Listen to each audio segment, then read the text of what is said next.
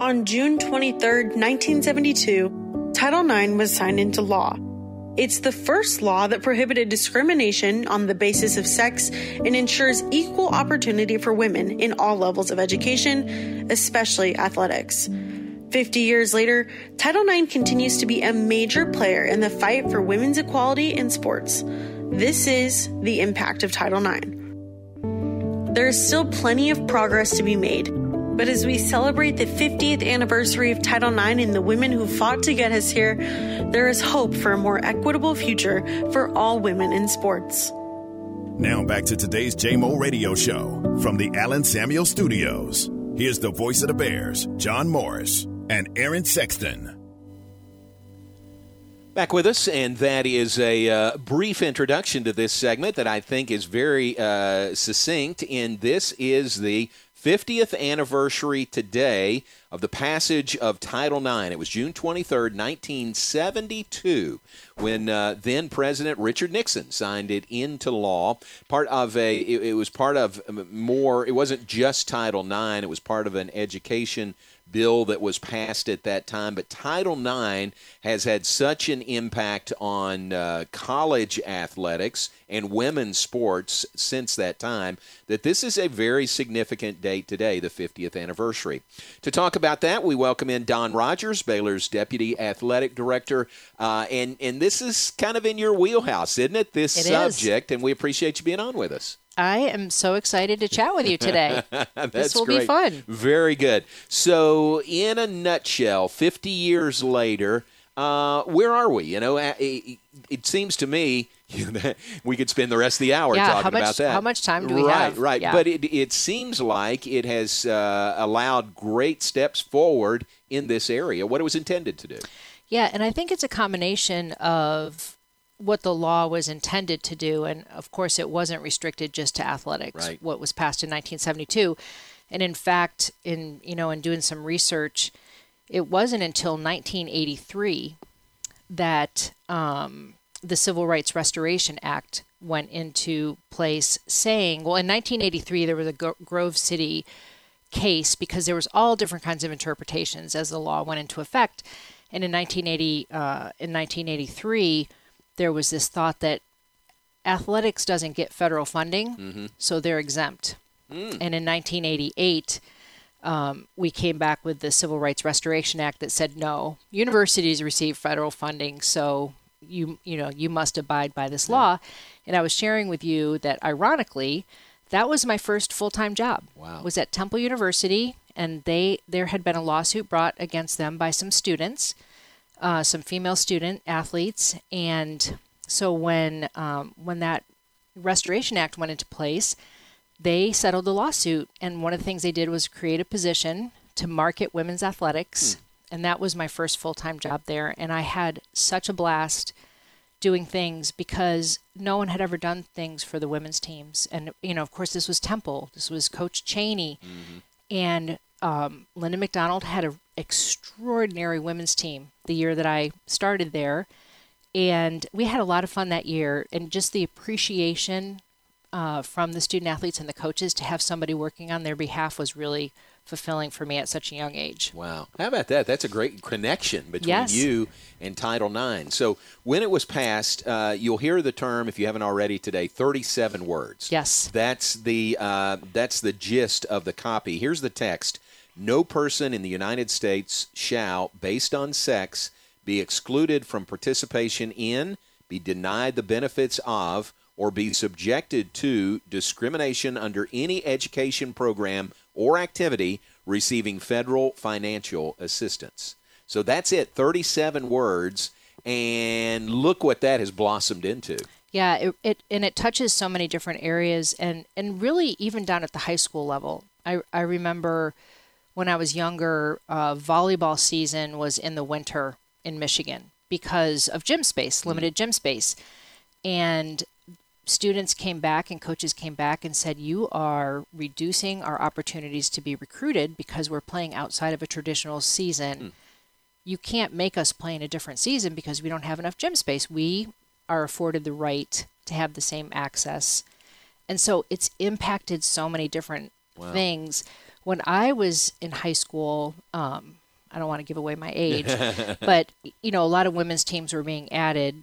And then being, a student athlete in college, it really wasn't until I started working that I understood the significance of how the law was impacting, as you got into college and we started talking about it.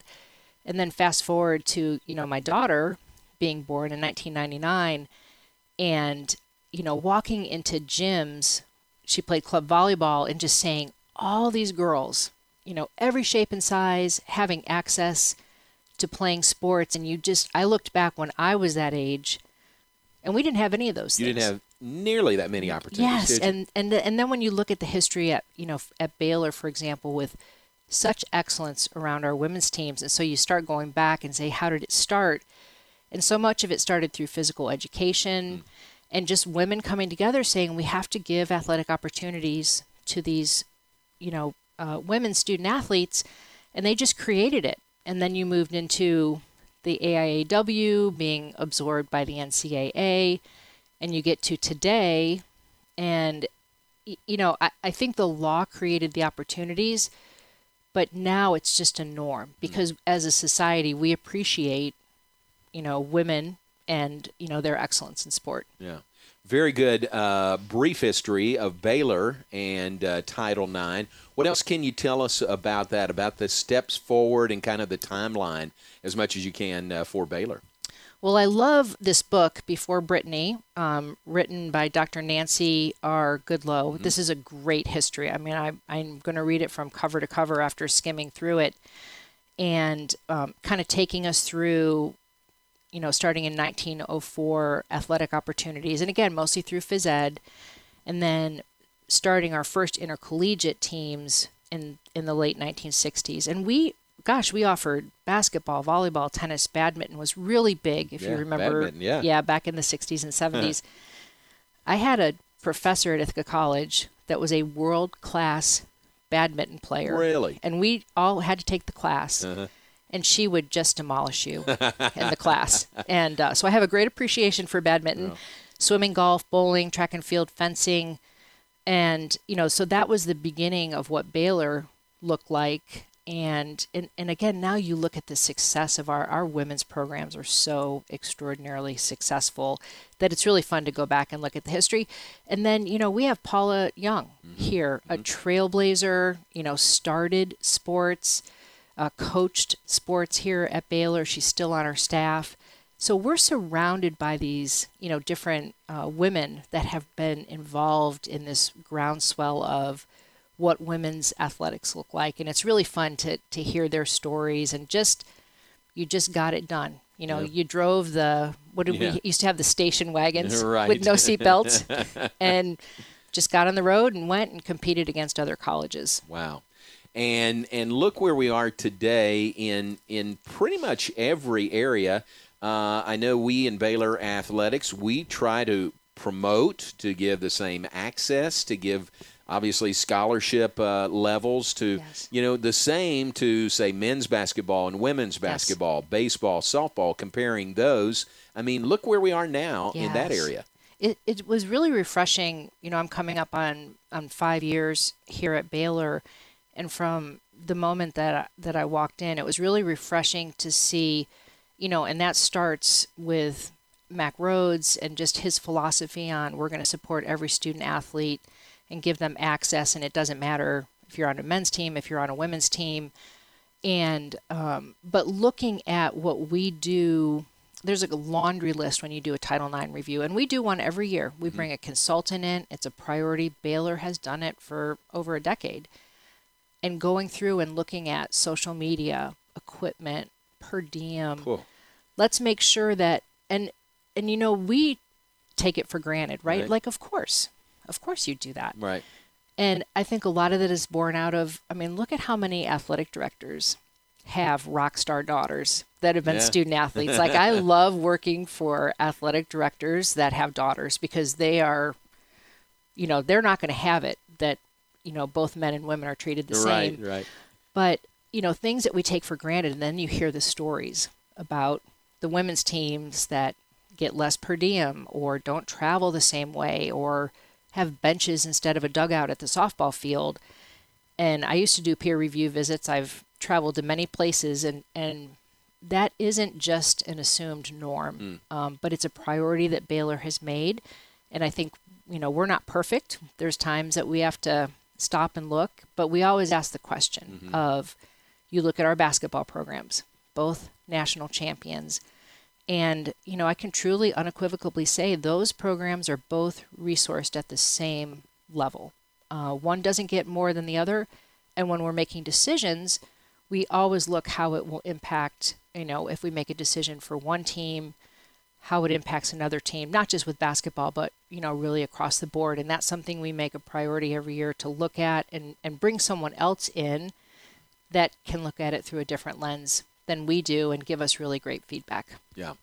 So we here at Baylor, we do sort of look at it that way because that's our mindset, that's our leadership, that's our philosophy here at Baylor. Not like that at other schools. You've been at other places, not to to slam any other places, but you've seen it from some other angles also.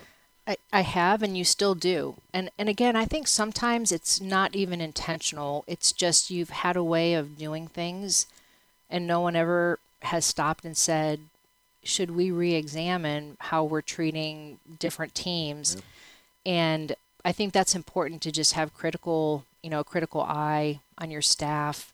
I think we have a group of coaches that's very comfortable. I mean, we cannot have this conversation and not talk about Felicia Mulkey. Yeah, another trailblazer, pioneer in forming acrobatics and tumbling. And really forming, we talk about acrobatics and tumbling as a sport created by women for women. And I think that's the power of intercollegiate athletics. It's creating these, powerful women through sport that then go out and I will say run the world. And whenever I meet with student athletes, I say, I'm going to be working for you someday because you're amazing. And I think that was my own journey through intercollegiate. I didn't start competing until later.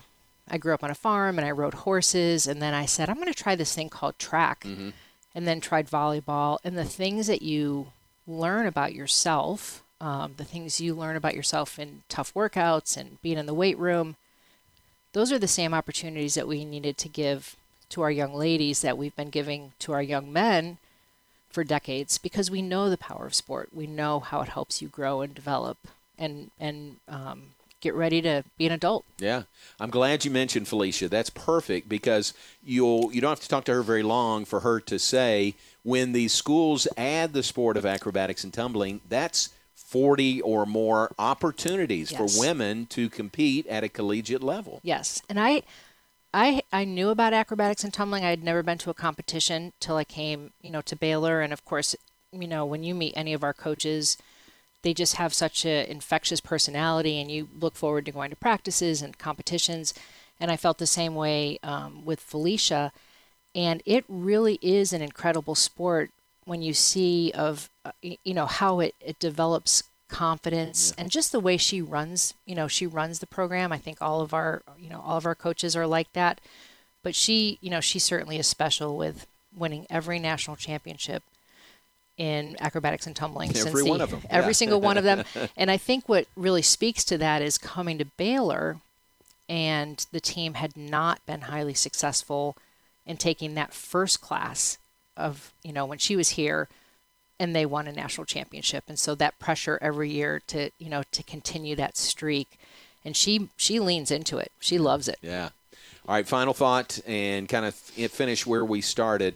There's still work to be done. I mean, it's a work in progress. Yes. But a day like today just gives so much attention to Title IX and women in sports. And this is just a great kind of a checkpoint along the way, isn't it? Yes.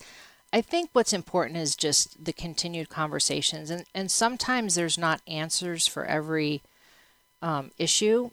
But if we continue to talk about it and acknowledge, I think, one of the blessings of COVID, and I think it's important to try to find some, because there certainly were plenty that weren't, was, we turned our eye to television. We looked for things to entertain us as we were staying home, and women's athletics experienced just some great growth during that time. Yeah. And as we were all looking for programming, and all of a sudden it was like, that's amazing. And, when people watch, they fall in love. Yeah. And I think we've really seen networks and streaming and different platforms give us more opportunity to get to watch women's athletics, and that brings in fans. I've seen that here at Baylor with the, kind of each of our women's teams has a different fan following in Waco, which is really, really, really fun. But we definitely still have issues that we need to walk through and have great conversation with different minds trying to solve some of the challenges. We sit here right now with NIL, for example, and there's been conversation around that it's disproportionate, and it's not a university decision, but we still have to kind of walk through and navigate and understand that we need to look at all of our student athletes and what opportunities we can give them. The beauty of Baylor is I really feel like everything that we feel like we can control, we really have an eye for equality. And that goes for our men too. Right. All of our different sports. But let's just continue the conversation and realize, the value of what athletics does, for our young men and women. Yeah, very well said. Hey, thanks. That was perfect. Thank you very much. Thank you. And it is a big day, a big date, a big anniversary, the 50th anniversary of signing Title IX into law. And Don, I appreciate it. Thank you. Thank you. Have a great day. You too. Thank you. Don Rogers, Baylor's deputy AD in our athletic department, and a great source and resource to talk about this anniversary for Title IX.